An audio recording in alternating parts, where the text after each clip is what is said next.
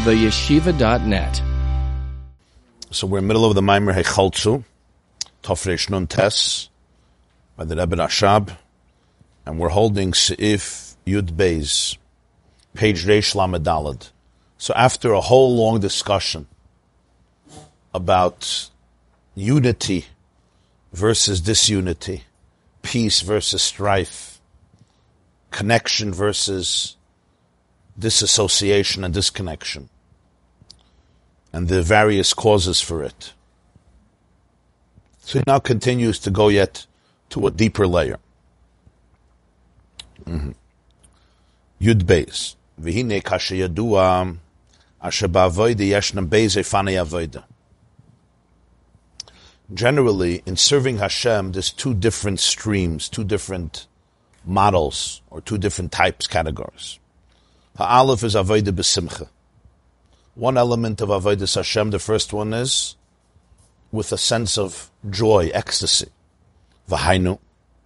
What brings this type of avodah? K'shemaskilum is bainin heitiv b'gdulas Hashem. When a person learns and understands and contemplates, meditates on Gedulas Hashem means the infinity, the infinite reality of Hashem, which is always connected to the person because it's infinite. So it's in you, it's part of you, it's who you are.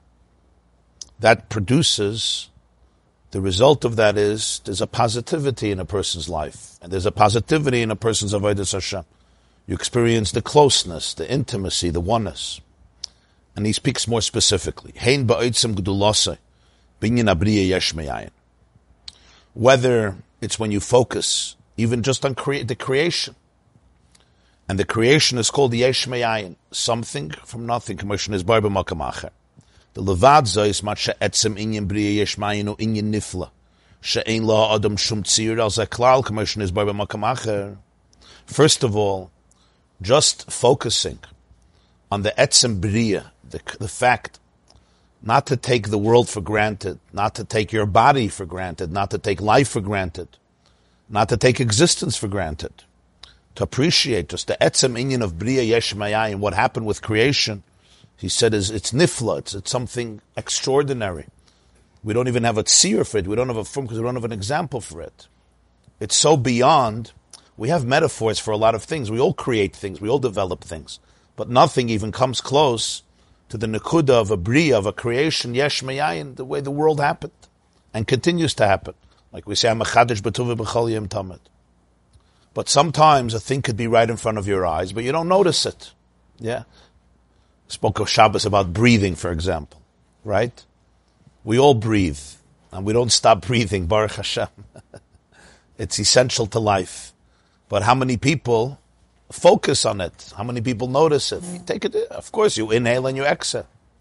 But there's the whole system of thought that actually focuses on a person's breath. It says in Medrash, Koil HaNeshama, Tahalal Yudkei, the end of Tehillim, every soul praises Hashem. So the Medrash says, Al Kol Neshima Neshima. Each breath really warrants another Hallel, another form of praise. Kol Neshima, Neshama is Neshima. Shama means soul, but it comes to the word breath, neshima. Vayipach ba'apav nishmas chayim, a breath of life. So kol neshima, really every breath is something special. Every breath, the whole mechanism, every nekuda in creation, and the very experience of creation. Mm-hmm. Somebody once came to his mentor and he said he's very lonely. He said, "Why are you so lonely?" He said, "There's nobody in the world who thinks about me. Nobody. I'm completely isolated, alone in my pain, alone in my isolation. Nobody and nothing even thinks about me." So he says, wait. Before we go further, you have approximately 150 billion white blood cells. And if there's even a scratch on your finger, right, if you take a microscope and see what happens, a scratch on your finger, billions of white blood cells rush over to the place of the emergency to see what they can do. And 24 hours a day, they stand on guard. It's like a police force. But it's the most developed police force in the world. It's the most developed military in the world. The white blood cells, their job is to protect you from bacteria, from infections, from toxins, from viruses, from any invader that comes in, inside or outside, to make trouble in the body. And they all rush in the billions, and they're organized. Who does what? It says, don't say nobody. Nobody thinks about you. There's billions of little people that 24 hours a day, they don't stop thinking about you. Every nekuda in the Bria is another pella. And then you talk about the Etzem Bria Yesh Me'ayin. The Etzem Bria Yesh Me'ayin, he says that itself is extraordinary. Oidzais Yesh Bazeh Ployas. If you get more intricate, Yesh Bazeh Ployas, this extraordinary ployas. Ployas means wonders. The Yadua, the Bria Yesh Me'ayin, Ubchinas Richuk Erech.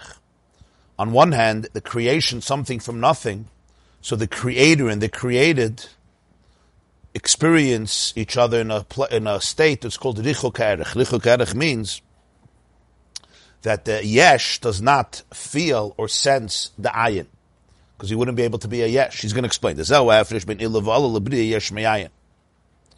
the works of Jewish philosophy, there's two terms, Ila v'alul and Yesh Me'ayin.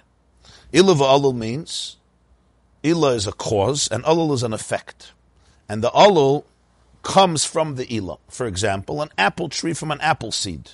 The seed is called the Ila. You plant the seed, and that develops into the Alul, which is the apple tree, and everything that comes with the tree. Everything in our world has an Ila. I come from my mother and my father. There's the egg, pollinated by the seed, and that creates an embryo, a fetus. So the fetus is the Alul, and the egg of Mami, the seed of Tati, is the Ila. The same is true everything in the world. This table wasn't created in a vacuum. This table is a result from what we call an antecedent. That's called the Ila.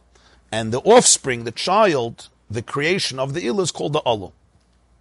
Then there's something called Bria Yesh Me'ayin. Bria Yesh Me'ayin is very different. Bria Yesh Me'ayin means something from nothing. Why is it called from nothing? The creator is not nothing. The answer is because the Yesh doesn't experience itself as an evolution. Ila v'alul essentially is evolutionary. The Alul comes from the Ila, it emerges from the Ila. But when you say Yesh Me'ayin, something from nothing, the Yesh doesn't identify its source. It doesn't identify its makar. The perspective of the Yesh, where do I come from? It's nothing. The Yesh doesn't see itself as a development of its source. The source is completely eclipsed, completely concealed. Yeah. If you'll ask the rock, who made you? As far as I'm concerned, I was always here. Even a person. I know that I come from a father and a mother, but Yesh Me'ayin, the Yesh doesn't identify that it's a development from the Ayin. So it calls it Ayin. It's like it doesn't exist in my world, he says. Ila v'alul ubchinas hashpa b'kiruv. Ila v'alul, the flow is close. Sha'ila mislabish b'ha'alul, v'ha'alul margish asilosa. The Ila is manifested, it's enclosed in the Alul, and therefore the Alul feels, it experiences the antecedent, the source of it. And that's why the two are always relative to each other. They're never completely remote. From the seed of an apple tree, you're never going to have an orange tree. And from the egg of a human being, you're not going to have a horse. And from the egg of a horse, you're not going to have a hippopotamus or a rhinoceros. Why? Because the Alul is a reflection of the Ila. It's a continuum of the Ila. The Ila comes into the Alul, and the Alul mirrors and reflects the Alul, and therefore there's a closeness between them. It's a continuation. Hashem is the ultimate Ila, but it's called Yesh Me'ayin, something from nothing. That which is created does not mirror and reflect and say, I am divine. It's Be'ein Arech. Be'ein Arech means completely in a way that you don't experience in the Bria, the Beire. So even though there's a hashpa, there's a flow, just like the Ila creates the Alul, the Ayin is the source for the Yesh, but it's a B'chinas Richu Ka'erech. There's a sense of infinite remoteness. The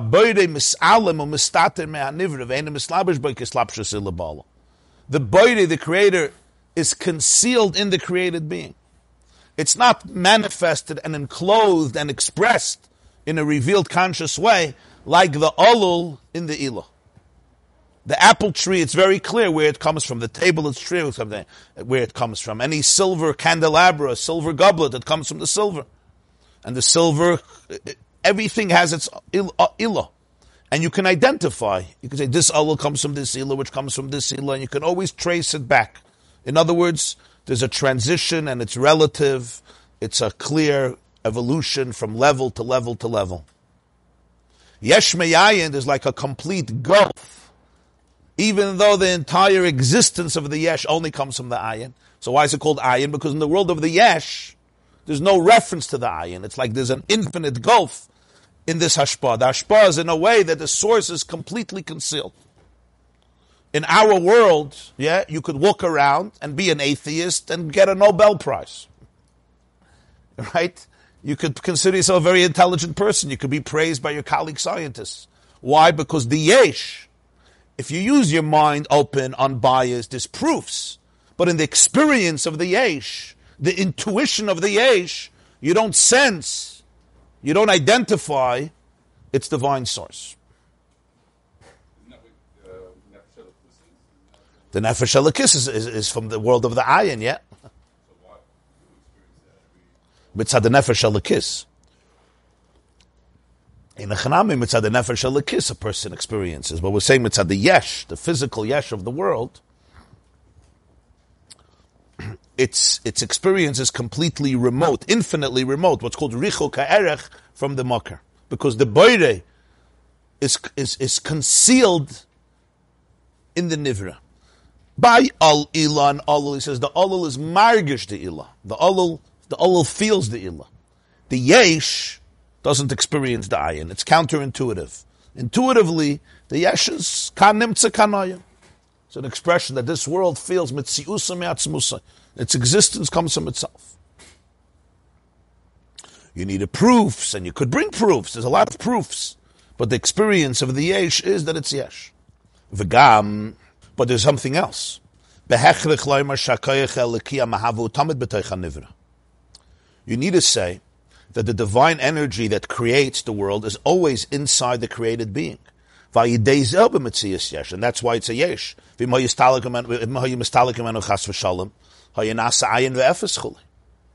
the divine energy would depart from it, wouldn't have a relationship with it, it would revert to naught and nothingness. Because the reality of the yesh is something new. And anything that's really new, you have to constantly renew it, because if not, the new reality is going to revert back to its natural state. The natural state of nothingness is nothingness. In nothingness, you don't have the potentiality for somethingness. So if you're creating something completely new, so what happens? You have to keep on creating it, because if you don't keep on creating it, it's going to revert back to its natural reality. What's its natural reality? Ayin, nothingness. So therefore, the moment there is no hischachas, there's no newness, it goes back to ayin ve'efes. So it has to be recreated every single moment, because it's something from nothing. If it would really exist on its own, so you don't have to recreate it, you can reveal it. But since it's yesh me'ayin mamish, so therefore, if you cease creating it for one moment, it goes back to its default mode. Its default mode is ayin. He says, Ein edoime le'ilavalo. You can't compare this to ilavalo. For example, if a carpenter takes a piece of wood and turns it into a table, he doesn't have to recreate the table.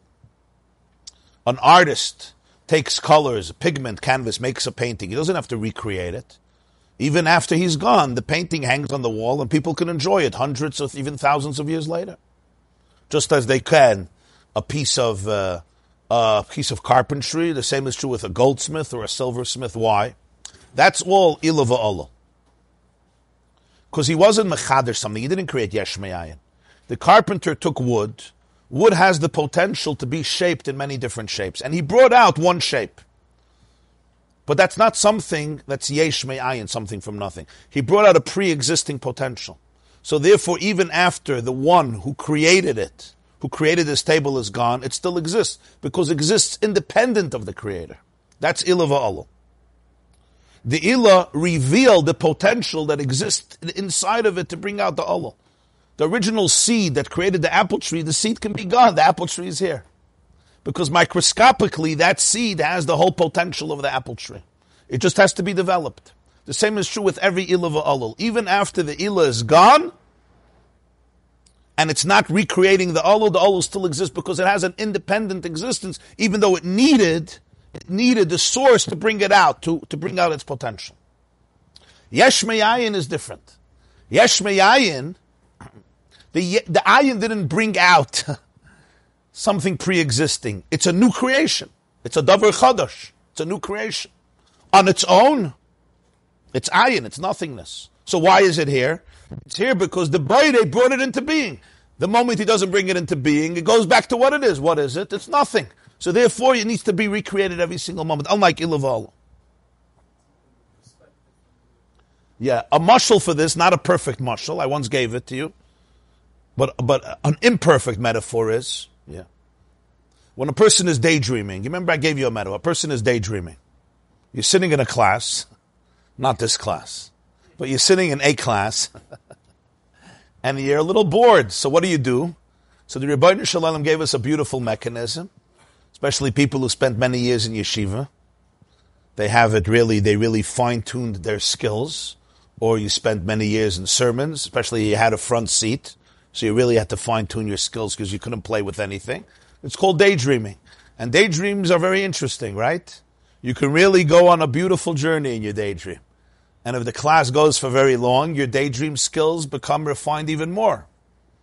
And you go on journeys and you can do things, you can build companies and destroy companies, you can travel the world, you can meet people, you can go back in history, you can go to the future, back to the future.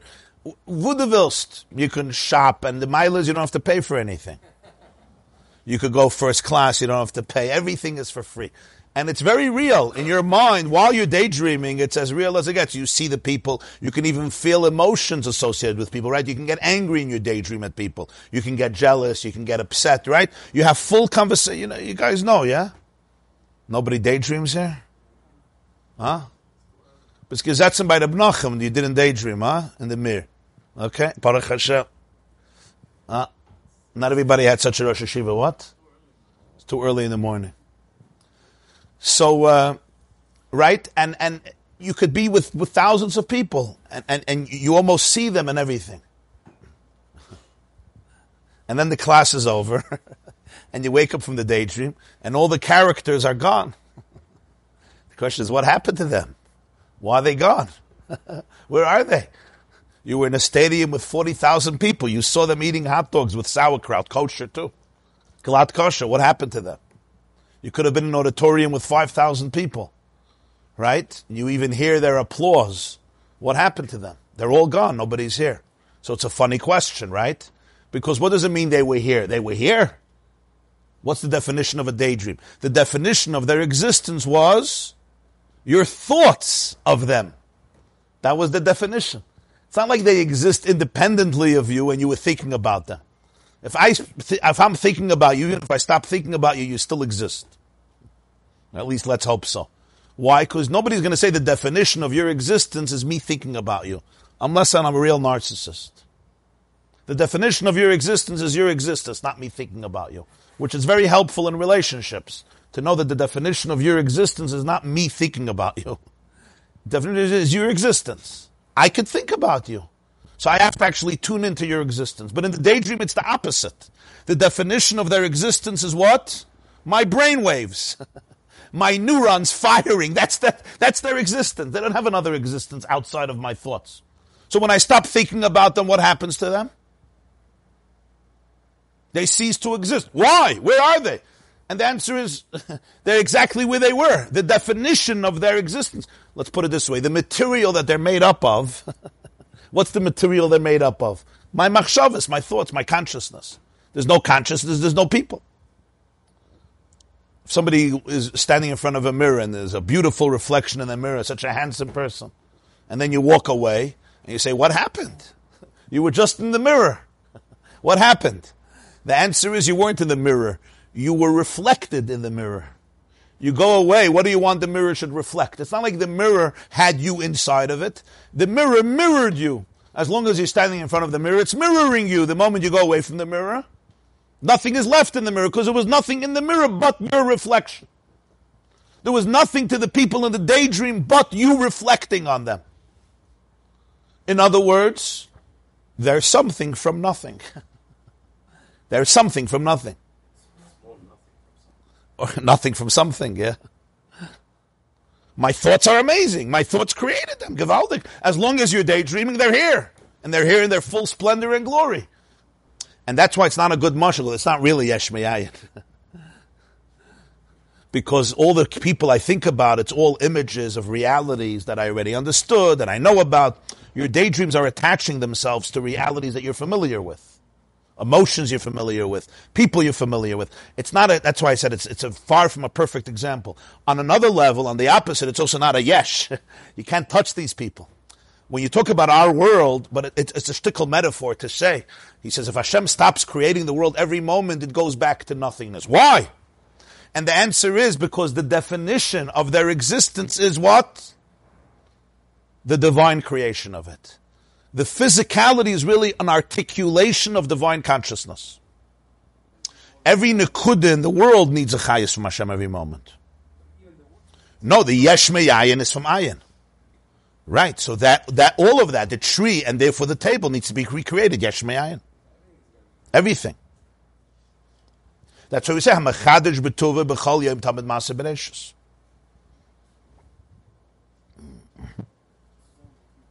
So really, in the deepest levels of reality, and physics is getting closer and closer, the world is divine energy.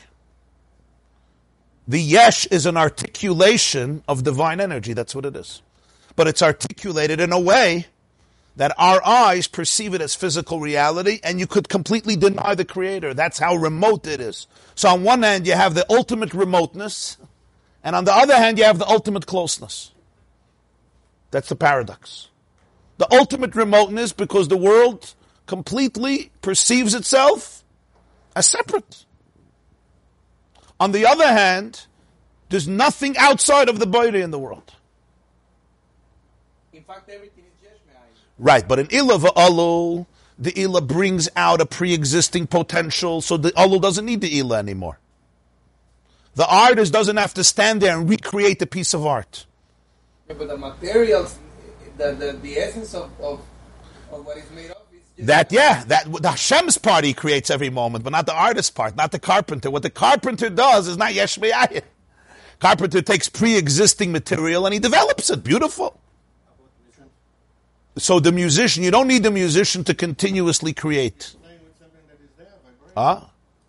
He puts down the notes. He puts down the notes, right? And that's the music, so to speak. I mean, it's not the music, but it's the music on paper. And a person who can read the music can go back to that. But it comes from his personality, right? From his personality, from his mind, from his heart, from his experience of the world. He articulates it. That's the art of it. No, the creation every moment is that we say in davening. Everybody agreed to that. It says in Medrash Tehillim, it's brought in Tanya from the Baal Shem Tov, it says in Tehillim, La'olam Hashem dvarcha nitzav b'shamayim. In Kuf Yates, Hashem, your word always stands in heaven. So what does that mean? So the Medrash Tehillim says, Dvarcha, your words, Yehi Rakia, are always standing in the heavens, recreating them. It's not that creation happened 5,782 years ago, and God created a beautiful clock, and the clock goes. He winded up the clock, and it's a gate. For 6,000 years, the clock works. The 6,000 years, the clock stops. Where's the clockmaker? Deism. Where's the clockmaker? He's on vacation.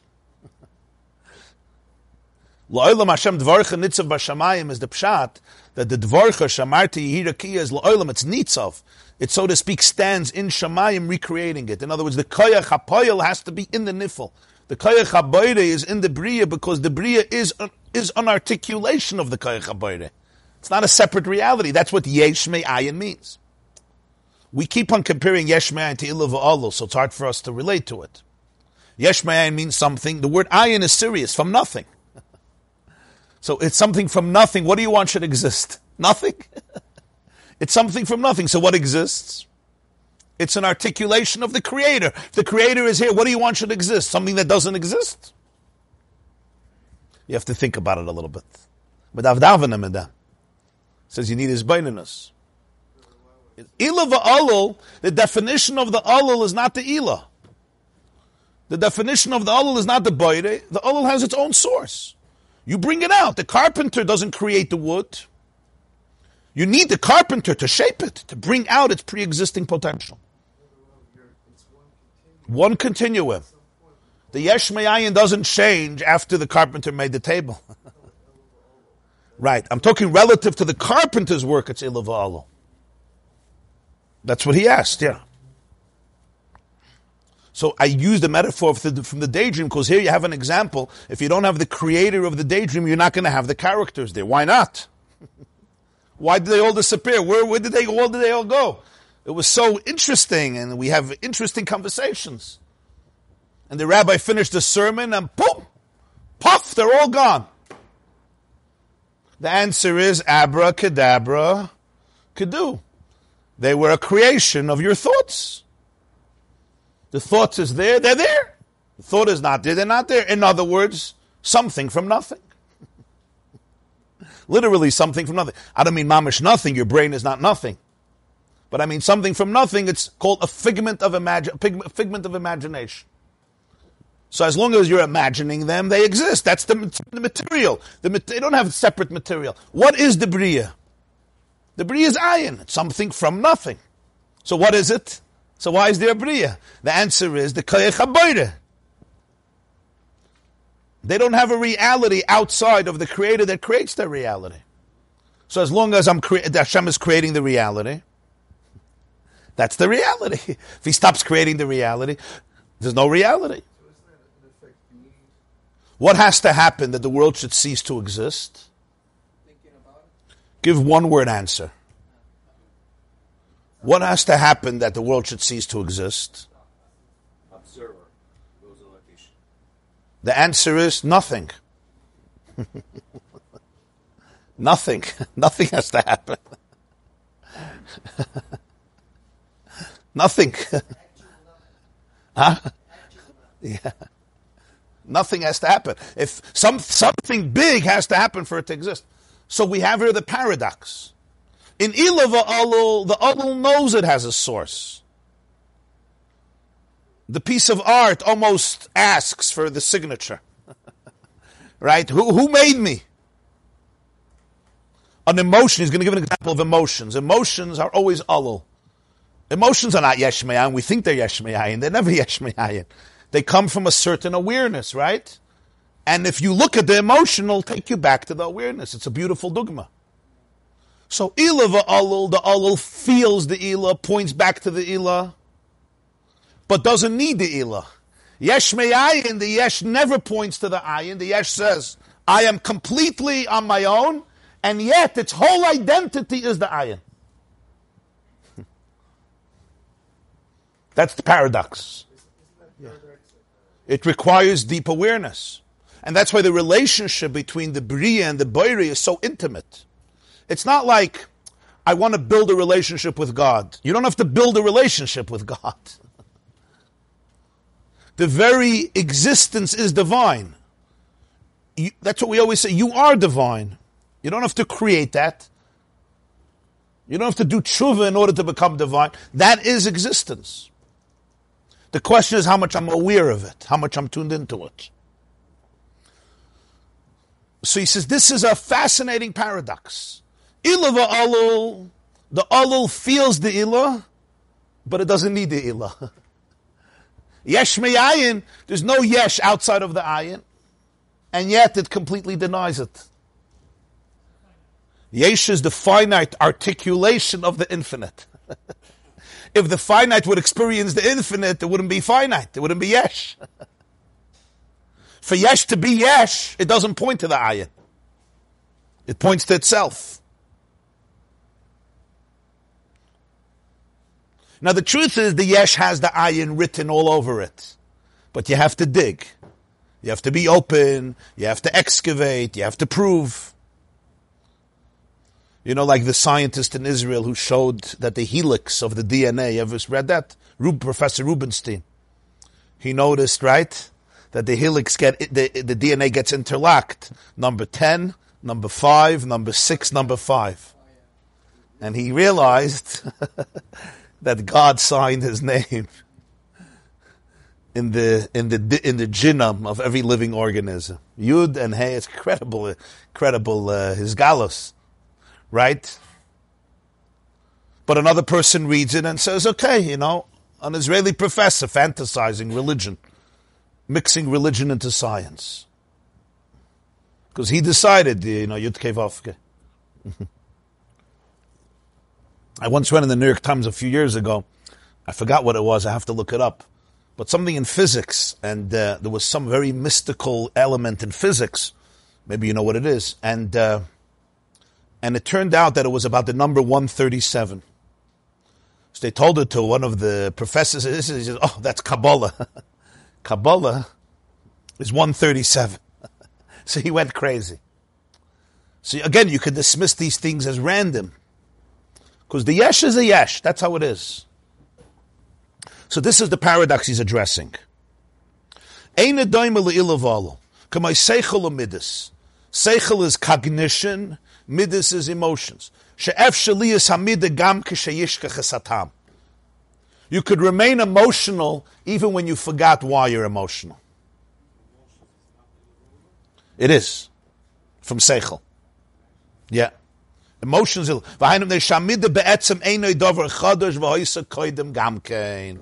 Because awareness doesn't create the midah. Awareness just directs it. The midah was there. That's ilah v'alo. Seichel and midas is ilah v'alo. Seichel is the awareness, and midas is the sensations, the impulses, the body sensation, and the emotions that you experience as a result of the seichel. It's born from the seichel. But it's like a child. Mommy and Tati bring you into the world, but that's not your source. Every child has its own pre-existing source. It came out through the egg, it came out through the sperm, but the soul didn't come from, the consciousness of a child doesn't come from the father and the mother. They bring it out. That's why a child can have things that the parents don't have. Even though you have a lot of things from your parents, but you're not defined by your parents. It's also an important thing. Ilah doesn't owe its existence. Alul doesn't owe its existence to the Ilah. It's thankful to the Ilah for bringing it out, but I don't owe you my existence. Shloisha Shutfin, there's Aviv and Imai and so forth, and there's Kabbadas Avicha V'Asimecha. But the Alul doesn't owe its existence to the Ilah. The Midah, he says, has its own pre-existing reality. You need awareness to direct and harness it.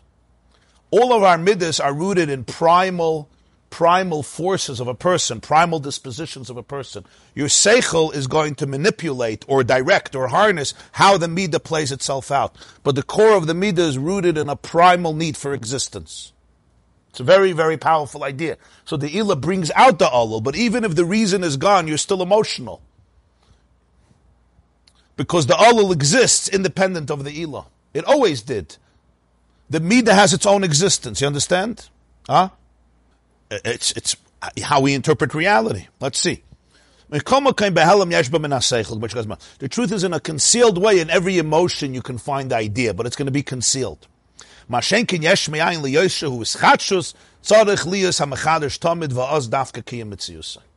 moment the Mechadesh is not here, there's no existence anymore. Why? Because the whole existence is the Bayrei. It's an articulation of the body. That's what yesh, me'ayin means. It's not that God had pre-existing material and he was a good artist and he fashioned the world and he says, okay, enjoy yourself. That's not the world. The world is infinite energy. The world is spiritual energy. It's not divorced. This was the oimek of Achdus Hashem that the Baal Shem Tov especially articulated, that it's not two separate things. It's all one reality. Einoid mulvada. So what's the physicality? Physicality is the way infinity articulates in itself in a way that my eyes could make sense of it. That's what the world is. The world is the way the Ein Sof wants to appeal to my eyes so that we can have a relationship. That's what it is. Somebody sent me a line by Albert Einstein, Professor Einstein. I was actually surprised that this is a quote from him. Somebody sent me as a quote. I have to research if actually he wrote this, because you can always trust WhatsApp. It's sometimes yesh me'ai in WhatsApp. So you have to know where it comes from. But this is a quote somebody sent me a few days ago. Concerning matter, we have all been wrong. What we have called matter is energy, whose vibration has been so lowered as to be perceptible to the senses. Matter is spirit reduced to points of visibility. There is no matter. You hear?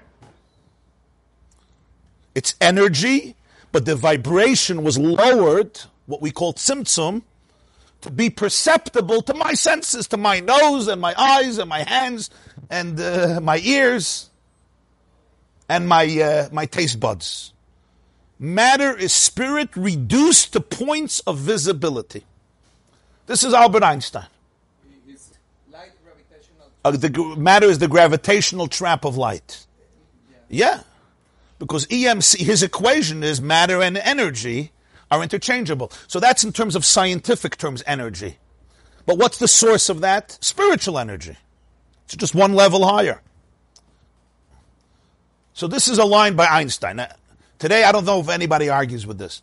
Max Planck is the father of one of the fathers of quantum physics, and he once said, "We used to think that consciousness is a derivative of matter. Today, we know that matter is a derivative of consciousness." So this is all recent decades. If you'll open up a Tanya that was printed in 1797, published in 1796, in Shara Yichud V'Emunah, chapter 3, there's a line, I quote verbatim. If our eyes were spiritually microscopic, and we would look at the universe, we would not see matter. All we would see is divine energy. Quote, end of quote. So when you read that a few hundred years ago, it's like, okay. Faith, you call it faith. Blind faith. But today we have Isis, pushed from a secular perspective, by people who don't even claim to be believers. Physical concepts are free creations of the human mind, and they're not determined by the external world. Here's another one. It's all connected. A human being experiences himself, his thoughts and feelings, as something separated from the rest, a kind of optical delusion of consciousness. The delusion is a prison for us, restricting us to our personal desires and to affection for a person's nearest to us. Our task must be to free ourselves from this prison by widening our circle of compassion to embrace all living creatures and the whole of nature in its beauty. Our separation from each other is an optical illusion. When something vibrates, the electrons of the entire universe resonates with it. Everything is connected. The greatest tragedy of human existence is the illusion of separateness. Albert Einstein. And finally, one more line. Reality is merely an illusion, albeit a very persistent one. Now, he wasn't crazy. He's crazy. It's not an illusion. But that's exactly... This is, we're learning a Maimon from 1898, Tafresh and Tes. Well, what is he saying here? He's saying, yes, intuitively the yesh is a yesh. Nobody's arguing. And in the name of that yesh, there's war and violence and narcissism and bloodshed and cruelty and selfishness. Yeah, no question. A lot of evil.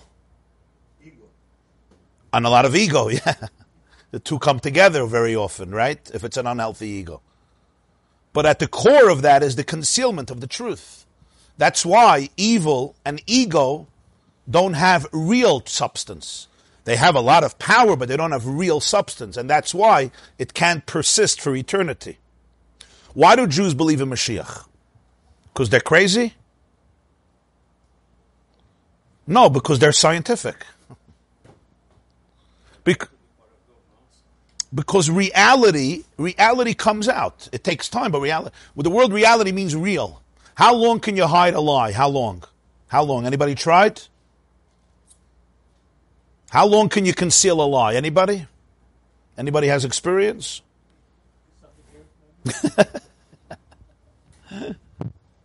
You could for a long time.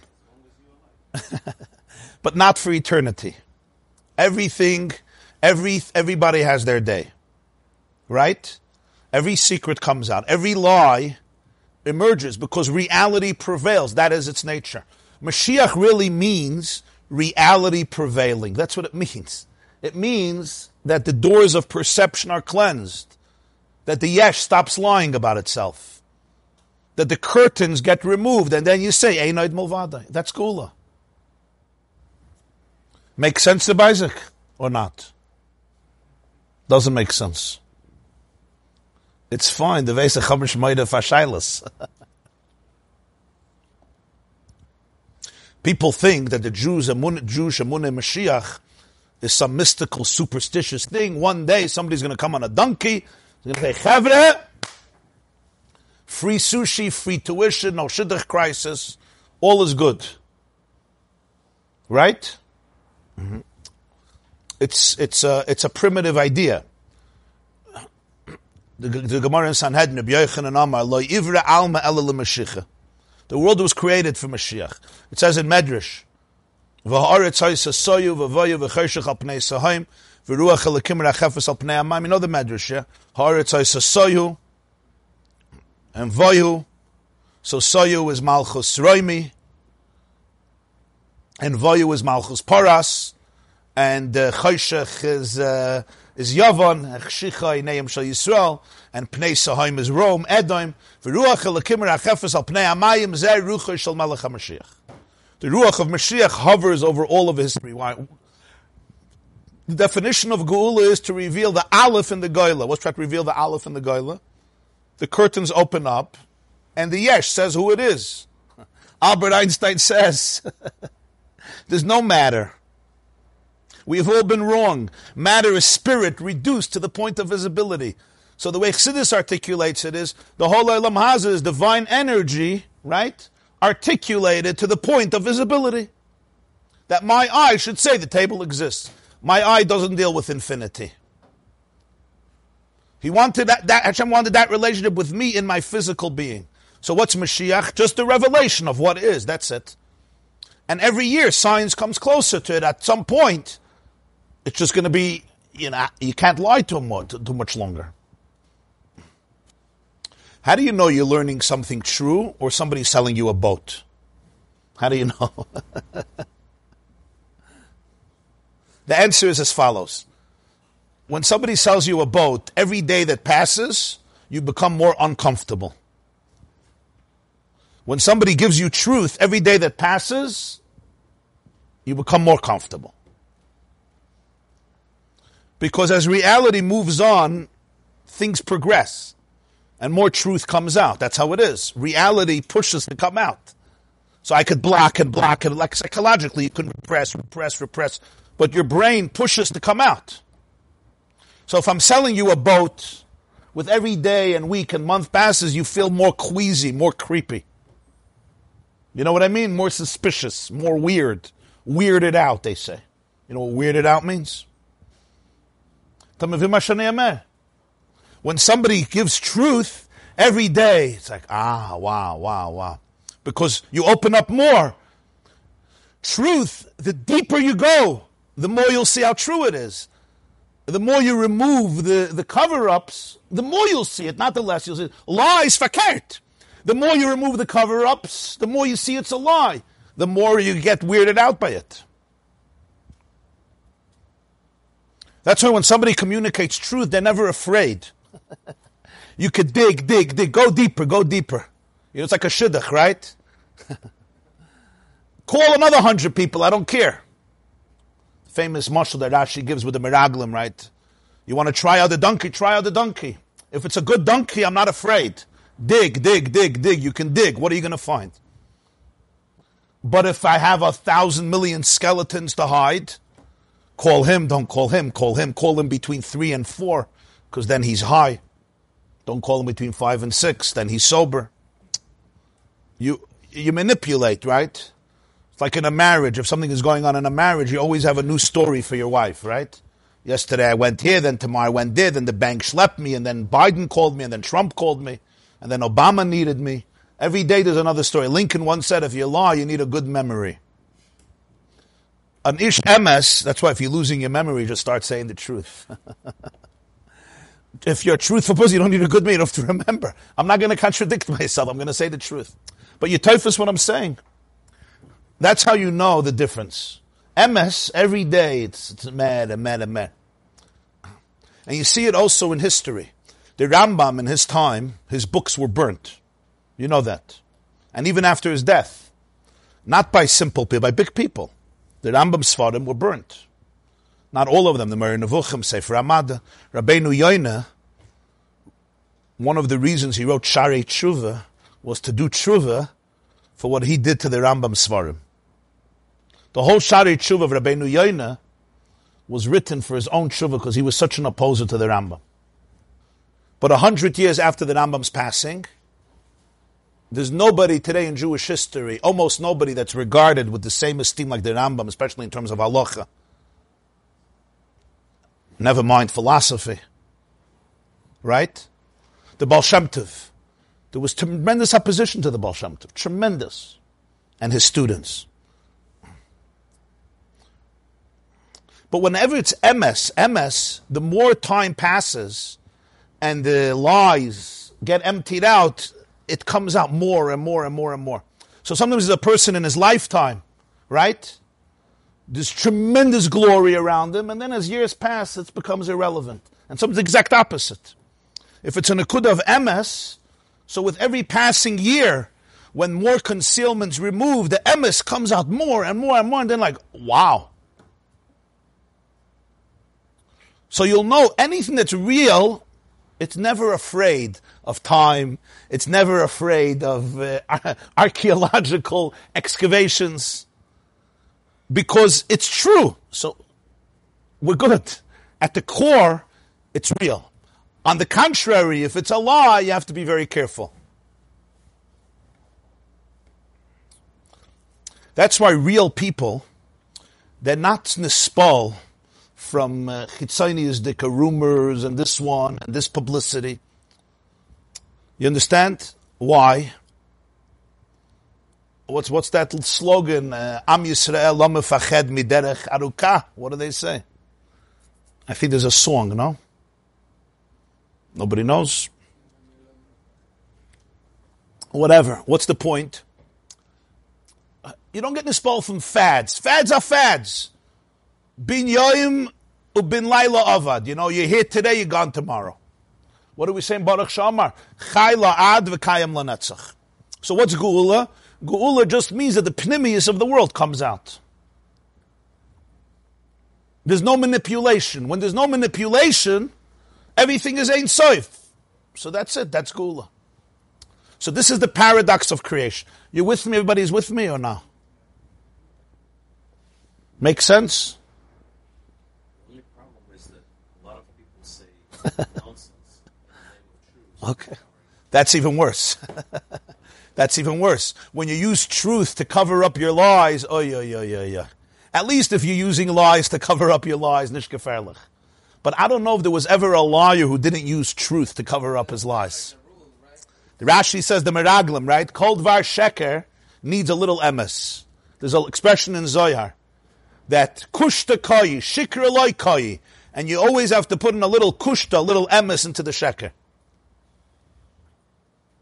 Because why? Why? Every lie has truth. Why? Because a lie on its own has no base. Sheker ein le'ragayim, it has no legs. So you need to give it some yisoid. Some truth will be there. Manipulated, exploited. Even communism. We love talking about the Soviet Union. It's one of the biggest lies of history, and it lasted 70 years. It's still lasting. But for 70 years, it was one of the most powerful forces in the world. All based on lies. But there's truth. A little truth. Quality. That's a beautiful truth. Al tifrish min hatzibur. We're all one. V'afta l'recha kamaycha. Where do you get such words? You tell a Jewish 19-year-old kid, yeah? Leibel Bronstein, Leon Trotsky, the world is going to be one. It's exciting.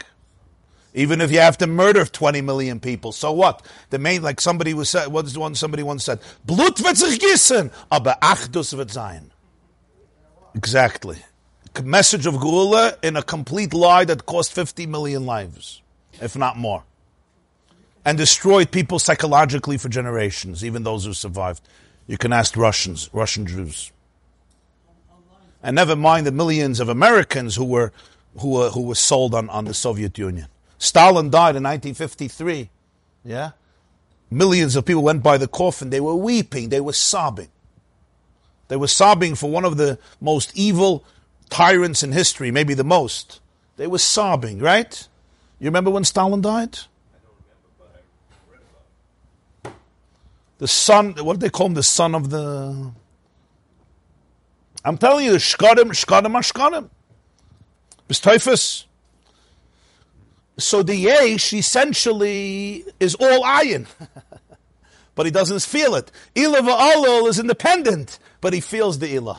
That's the paradox in the Maimon. So let's finish here the Vart. I'm sorry, you wanted to say something?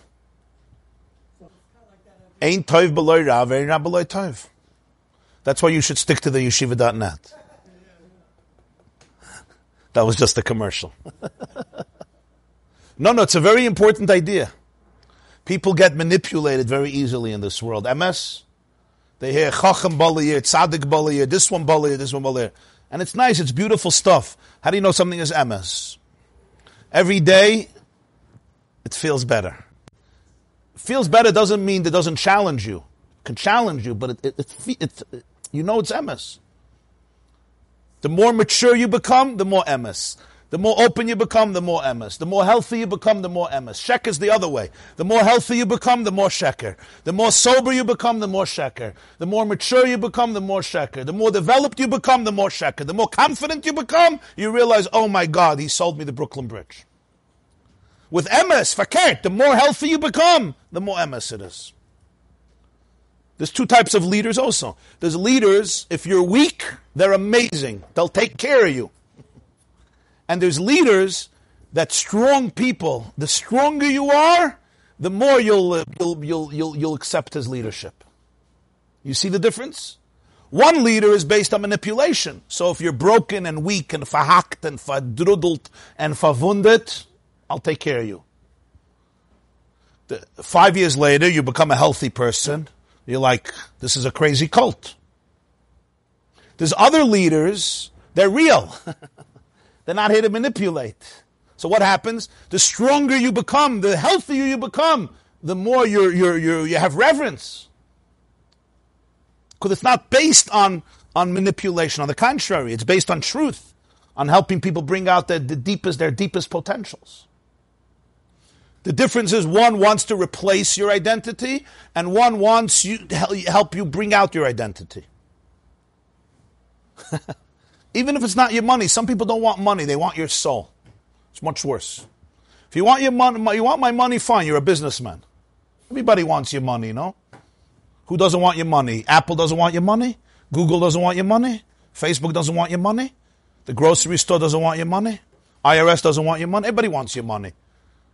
As long as they say it. As long as somebody says, I'm from the IRS, yeah? Gesundheit. If he wants your soul, it's much more dangerous. What did the Melech Sdoim tell Avram Avinu? Ten li hanefesh, v'harechush kach loch. Take the money, I want the soul. Ten li hanefesh, give me your soul. Give me your soul. I don't care if you have the money, I want your soul. You know why? Because if I have your soul, I'll have your money too. If I got your soul, I'll have your money. I'm not worried. If I have your money, doesn't mean I have your soul. I told you once the word from the Chidush Shaharim, no? Tzashma b'ni musar avicha v'al titish Torah simecha. Listen to the musar of your father and don't neglect the Torah of your mother. So he said, why by your father does it say listen and musar? And by your mother, it doesn't say listen to the musar of mother. It says don't neglect the Torah of your mother. So he says, Torah Simecha is not the Torah your mother teaches you. It's the Torah you learned in your mother's womb. Shema b'ni Musar Avicha. Va'al titosh, you don't have to learn it. Va'al titosh, don't let go. You don't have to learn it, you know it. Al titosh Torah Simecha, the Torah of your mother. And that's not Musar, it's Torah. Musar is what I tell you. Torah is what you know from inside. You know it from the womb. I don't have to tell it to you, huh? Say Musar Avicha is your father gives you Musar. Torah Simecha is much deeper. Torah Simecha is the Torah that's in your DNA. When God created you with His DNA, with your DNA, His DNA, that's Torah Simecha. You know it in your DNA. So how do you know something is real Torah? Your DNA says, yeah, I know, I knew this. Whenever you hear real Torah, you never hear anything new. You hear something that you already learned in your mother's womb. If you're hearing something new, it's not Torah. It's selling a boat. I know that you could hear new information. You're learning Maseches Ksuvis. You may have not learned it before. I'm not talking about the data. I'm talking about the energy. If it's real Torah, your soul knew it already. If it's fake Torah, you never knew it.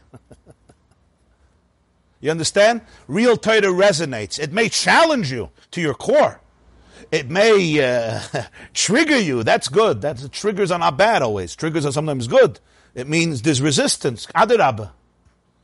But trigger doesn't mean it doesn't resonate. Trigger means it does resonate. That's why it's important for people to trust themselves. I'm now going to say real heresy. We sometimes live in a culture where people are taught the less you trust yourself, the better it is, right? Some of you grew up that way. Never trust yourself. You're evil. Your Yetzer Hara is evil. Your brain is evil. Sheba evil. And therefore never trust yourself. Trust me. They always say, trust me. Trust me who you should marry. Trust me how you should think. Trust me on everything. And good people sometimes can get very wounded. There's a lot of good names for it. The main thing is don't trust yourself because you're horrible. I'll protect you. It's not always, I should say this, it's not with bad intentions necessarily. Some people mean well. You're vulnerable and I'll protect you. But that's not the ultimate truth of Yiddishkeit. The ultimate truth of Yiddishkeit is you have to trust yourself. How do I know? God trusts you, for heaven's sake. I'm not going to trust you. Hashem created you. He gave you bchira. He trusts you. So I'm not going to trust you. You're going to become more frum than Hashem? Hashem decided you should have choices. I'm going to say, no, I take away people's choices. Where do I get such a chutzpah? We have to train people to trust themselves. What does it mean to trust yourself? Doesn't mean trust every meshagas. If I'm an addict, yeah, I have to learn how to be very suspicious. All of us have traumas. All of us have our Yetzer Haras. That's why you need real people to give you feedback. We all have blind spots. We all have confirmation bias. We're all negeb, like we learned before. Sinas chinam. But that doesn't mean not to trust yourself. It means to know how to distinguish between different parts of yourself. Of course you have to trust yourself, because if you don't trust yourself, can't serve Hashem. You're like a zombie. You serve Hashem and I trust you. You have to trust yourself. You have to trust your body, you have to trust your soul, you have to trust your mind. You have to have people who support you and give you feedback, because we all make mistakes. And we can all have serious blind spots. That's true. But anyone who teaches you not to trust yourself and to surrender, run the other direction. Ya, Reb Nuchem. It resonates what I'm saying? Oh, they're going to do it anyway. They're going to do it anyway. So that's a good question. Not teaching children anything is also teaching them something. You have to realize. So that's what Torah Mitzvah says, teaching them what life is about. That's exactly what it is. And it's modeling values that I cherish very deeply and I believe in. But ultimately, children have to choose when they get older. Everyone has bchira. And that's the beauty of it. I may experience pain from my child's choice, but that pain is the price of people making choices. Hashem could have created all of us like robots, and we would have been perfect. You know, my computer never sins, you know that. Besides when it gets a virus, and it decides to die. A virus, very good, a virus. I can even program my computer when I walk in the morning to say, Rabbi YY, good morning, I love you. But it's meaningless, right? But Hashem didn't create us as robots. I have to make choices. You have to make choices. Every day, every moment. That's a gift, that's not a curse. The Rambam says in Hilchos Tshuva Perek Hey that our closest, where do we reflect Hashem most? In the fact that we have choice. So choice is a divine gift. And that itself I want to tell my child. You're going to grow up, you're going to make choices. And that's the beauty of a human being. Because when you choose, you actually become the most divine. God is free and He wants us to be free. Now, of course, choice comes with consequences. And sometimes I could make a choice that I'm pained about, and sometimes you could make a choice that I'm pained about. But the way to help is not by eliminating from a person the ability to choose. It's from inspiring, from modeling, from being connected. So if there's a lifestyle, Torah mitzvahs, the divine blueprint for life, is a life that's filled with goodness, with morality, with proper boundaries. I want to bequeath that to my child. In a way, though, that the child can be touched by it, can be affected by it, not in a way of coercion, in a way of modeling. And there comes a point when your child reaches a certain age that control anyway doesn't work. Right? People have to realize that. It's not easy for people to realize. You could force your 7-year-old to do something. But remember, if the whole reason he's doing it is because you're forcing him, there's going to be a day where you won't be able to force him. Maybe when he's 13. 13, you'll still force him. You're going to threaten him not to make a bar mitzvah. Fine. But 14, you still force him. But 15, there's going to be a point where he's going to say, Tati, genig, right? What do you do then? What do you do then? So fakert, if the relationship was based on coercion, at that moment it's going to be very bitter. Because when he detaches, he's going to go very far, like a rubber band. You pulled it too hard, when the rubber band fly, you ever did with a rubber band? You ever played? Huh? You ever tried to hurt your sister? When you pull that rubber band very hard, you know what happens? As long as you're holding on to it, beautiful. But at some point, the rubber band is going to pull away, and it's going to go very far. Be careful.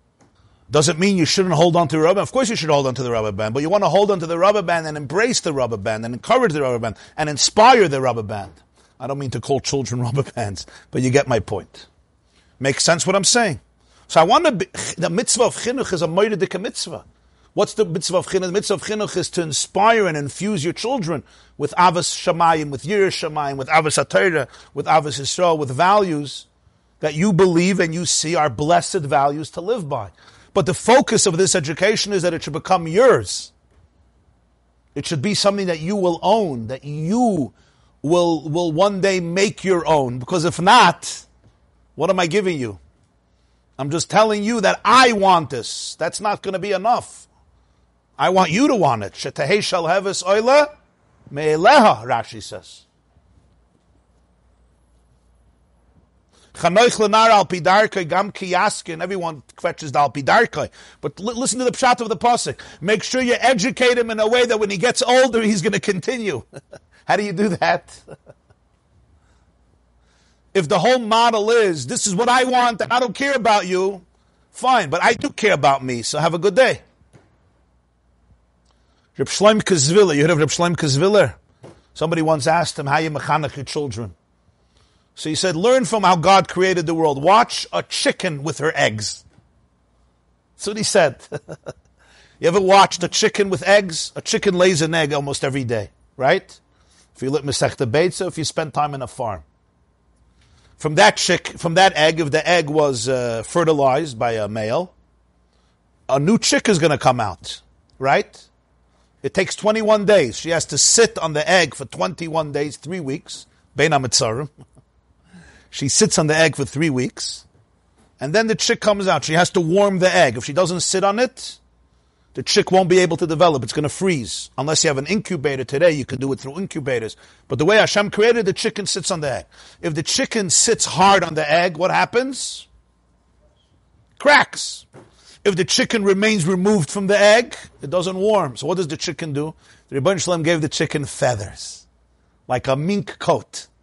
So the chicken doesn't sit on the egg, mit der ganzen Spashtus. The chicken hovers over the egg, and the feathers warm the egg. The exact amount of pressure that the egg should feel warmth, but not too much pressure that the egg should crack. So Shlomo Kazvila said, study chickens and eggs, and you'll know how to educate your children. Huh? Ist kein Mensch gehört?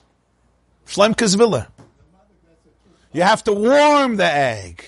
And you can't warm the egg if you squeeze it. Because then it cracks. There's nothing left to it. Some eggs crack. There's no chick.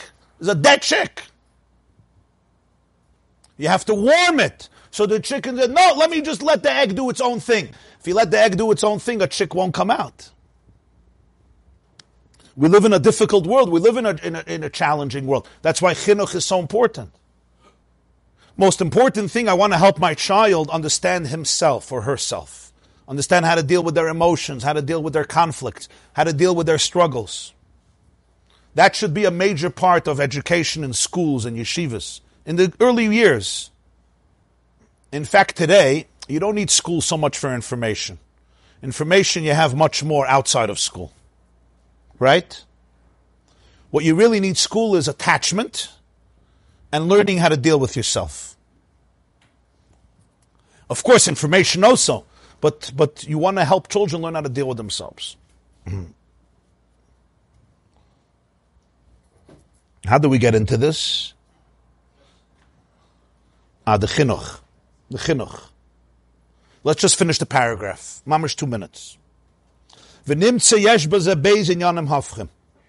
Shu b'bchinis richu ka'erech. U'mikol mekam oimed ha'koyach eliki tamid b'chol nivra v'nivra. So now let's conclude. So Yesh Me'ayin has an incredible paradox. On one hand, there's a richu ka'erech. Richu ka'erech means there's a remoteness where the Yesh doesn't experience the Ayin. The Ayin creates the Yesh in a way that the Yesh doesn't feel it. On the other hand, they can't get closer.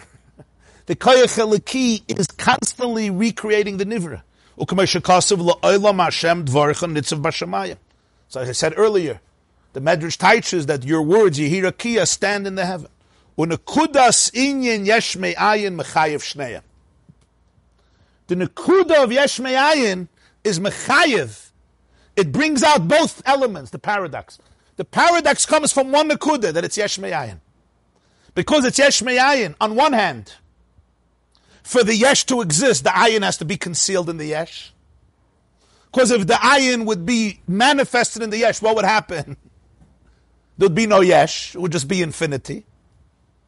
On the other hand, for yesh me'ayin to happen, the ayin has to be not just intimate with the yesh, but the ayin is the yesh. He says, Nekudas yesh me'ayin mechayev shneim. It's mechayev. It brings out the paradox. That's the nekuda of yesh me'ayin. On one hand, you would think it's so remote, on the other hand, it can't get closer. Ilah v'olol is not like that. Ilah v'olol, the olol feels the ilah. You know why the olol feels the ilah? Because the olol won't get nullified by feeling the ilah. Because the ilah is relative to the olol. If the yesh feels the ayin, there's no yesh anymore. If the olol feels the ilah, there's an olol, because the olol pre-existed there before. The yesh could only exist because the ayin is concealed. The olol can exist with the revelation of the ilah. Why can the olol exist with the revelation? It's like emotions and awareness. It's like the apple tree and the seed. It's not a steer to the seed.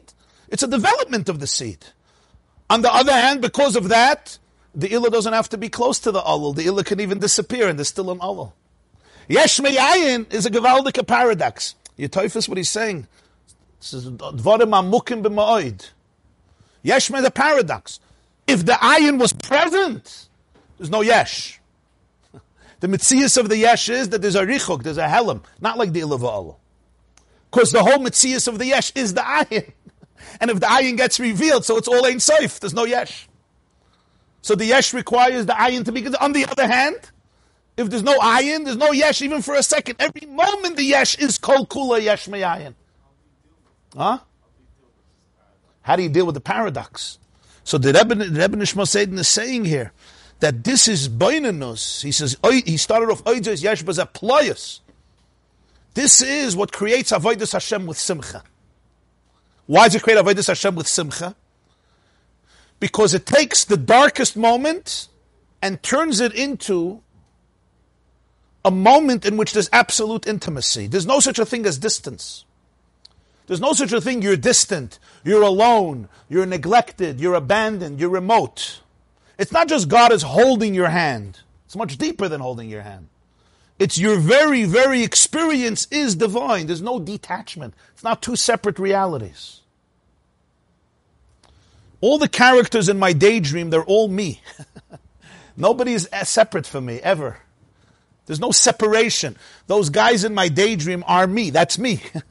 They're not separate. There's no separation whatsoever. What do you mean? I'm a yesh. That's exactly the Nakuda. And that's why there's no separation. Put it this way. The degree of concealment represents the degree of closeness. It's so far because it's so close. Because there's no yesh outside of ayin, so if the ayin would be revealed, there would be no yesh. Because there's no yesh outside of ayin. But because of that, the ayin is always making the yesh. Again, because there's no yesh outside of ayin, so if the ayin would be manifested, there could be no yesh. Because there's no yesh outside of ayin. End of Arkazah. The yesh is ayin, it's a lakus. So if the ayin would be revealed, as Ein Sof, there's no yesh. So the ayin has to be completely concealed. On the other hand, there's no yesh outside of ayin. So the ayin is always creating it, me'ayin liyesh. So he says, Oy zois yesh baza ployas. This is the pel of yesh me'ayin. This is the bria, how the bria works. So the moment you're experiencing your yeshes, meaning your separateness, what is that really? All you're really experiencing is the koyach habayre to recreate it every single moment. Okay. Have a beautiful day. Be'ezer Hashem will resume tomorrow, Tuesday morning, 7:45 a.m. And tomorrow, 9:30 a.m. will be the women's class in this room. You could tell your wives or daughters or relatives. Thank you. Have a beautiful day. So he says emotions is ilah v'olol from Seichel. That's it. We don't make yesh me'ayin. We make yesh me'ayin. Hashem makes yesh me'ayin. The world is yesh me'ayin, the whole existence. Also darf man hoffen. Eben nicht ist einmal tragisch, aber ja. Ein Kind mit der Tate. Das Kind ist allemal verbunden mit den Taten, aber der Tate will, dass der Kind soll sein selbstständig. A father who wants his kid to always be dependent on him. So if you have Fegele in the nest, what does it do to the chicks? Go fly. After a few weeks, get out of here. Why? I want you to have wings. Imagine a mother says, no, you stay in the nest, la'olam vad, I'll take care of you. That's not a mother. A mother sends her out. Go here, take your wings and fly.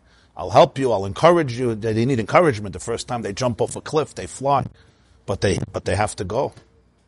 Lech lecha. Gotta go. Bifnei Rabbi, Avanda.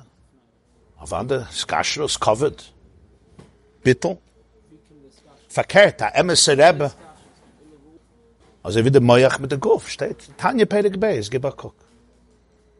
Das dort ist der Marshal von a Kind mit a Taten. But what's the function of a Moyach? To turn the body into a robot, verkehrt. That every chelik of the Guf should function. The hearts, the fist, the hand. That's the success of a Moyach. Not that everybody should be paralyzed and I'll do everything. Verkehrt. That's not a good brain. So I'm a shugan a Moyach. The Moyach wants everybody to bring out its koiches b'milua. That's a real Moyach. Verkehrt, Azar Rebbe is da asach aggressive bittel. Also emes. a Chassidish word. It's a Rapshitze word, maybe a Belze word. It says in Pirkei Avos, Meire Rabach ke Meire Shamayim. Yeah? You know the Taich, I said it. The clip went viral.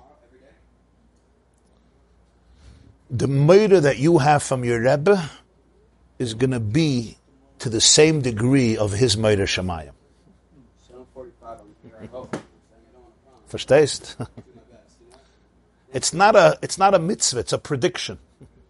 Meire Rabach, you know how much year you're going to have from your Rebbe? Meire Shamayim. Exactly to the degree, how much year, in other words, it's like a mirror. His year Shamayim will be mirrored in your year of him. If he's full with year Shamayim, you'll be full of year. Because then it's not year from him, it's year Shamayim. It's a mirror of year Shamayim. If his year Shamayim is Abyssal Azoi, your year from him is going to be exactly the same. It's a very powerful word. Because it explains why Meire Rabach ke Meire Shamayim. Why Meire Rabach ke Shamayim was he as the Eibishter? No, it's good, but whatever his year Shamayim is. If his year Shamayim is year Shamayim, there'll be Meire Rabach. If not, not. That's it. You don't have to worry. It'll come out. Verstehst? Steht in Teures Chaim, the Mittel Rebbe schreibt, Allah in Teures Chaim, Yira hapnimis shahaya etzel habal Shem Tov, yeah? Sagt er that shahaya me'ein Yiris Mashiach. He's mafed the Yiris Shamayim from the Baal Shem Tov. So the Yiris Shamayim is going to be by Mashiach in the time of the Gula. That was the Yiris Shamayim of the Baal Shem Tov. When somebody has that level of Yiris Shamayim, you feel it. So you have a Yira from him, because it's not Yira from him. So Hashem Elokecha tira l'rabbis talmidei chachamim. Atche bar Rebbe Akiva, yeah? Chiddush Rebbe Akiva. B'stoifus. You can't make these things up. Or you have it or you don't have it. You can't force somebody to do it. Be afraid of me. Unless I'm a tyrant. If somebody's a dictator, then you could force people to be afraid of you. But if not, either they have Yira or they don't have Yira. You know, be afraid of me. Fine, it's not... Ava too. But I'm saying even Yira. Real Yira you can't force. Unless it's dread, pachat. Right? The Vilna Gaon writes, the Alter Rebbe writes it also, and the Vilna Gaon also writes it. Malchuse berotzen kiblu aleim. So he says there's melucha and there's memshala. A moshel is a dictator, a dictator. A melech is malchusoi berotzen kiblu aleim. If you don't coronate a melech berotzen, he's not a melech. He's a moshel. He may rule with an iron fist, but he's not a melech. It's a different name. Ein melech beloy am. Malchus is something that you have to be chosen b'ratzon. If you're not chosen, you'll always know. If people didn't want you, you're never a melech. You're a dictator. And that's why dictators are so insecure, because they know that they're not leaders. So they go crazier. They go crazier to control everybody because they have to compensate for the void of feeling that they're not leaders. They're fake. They're fake news. So they go crazy. They'll suppress every iota of independence because they want to prove to themselves that they're leaders and nobody disagrees with them. And the more they do it, the more empty they feel. A melech is fakert. He's a real leader. He didn't even want it. They wanted it. They wanted it. He didn't want it. Moshe didn't want it. Vayhi b'shur melech is Moshe, yeah? The Rebbe didn't want it. Right? Also, it says about the Baal Shem Tov. You know, the letter, yeah? The Baal Shem Tov was told by Achia Shiloini because he did something wrong, he's going to get a punishment. What's the punishment? That he has to be revealed. For some people, that's not a punishment. For some people, they'll fight with their brother, they'll kill the whole world to become Rebbes. But for the Baal Shem Tov, it was a punishment. He didn't need it. Moshe, they don't need it. I don't need it. He didn't need it. He didn't need the validation. He didn't need the covet. He didn't need the real estate. So why should he be a Rebbe? It was a punishment. You understand the difference? It's a different Indian. You can't fake these things. Somebody came to speak to me from a particular Hasidic community. So I asked him, there's two Rebbes. I asked him where he goes. So he said he sends his kids to this particular one. I said, why him? He tells me because he's a gangster. And today you need to be a gangster. And I'm thinking to myself, so you're sending your kids to a Rebbe and you're calling him a gangster. It was very sad. Huh? What? I know, I felt bad. He didn't even realize. I'm saying it's pathetic, That's what he feels. I don't know the reality. I'm not judging. I'm just saying I realize that, it's a different level of a Rebbe and a different level of a Chassid. Okay. Tzlach Rabba. This class is brought to you by theyeshiva.net. Please help us continue the classes. Make even a small contribution at www.theyeshiva.net/donate.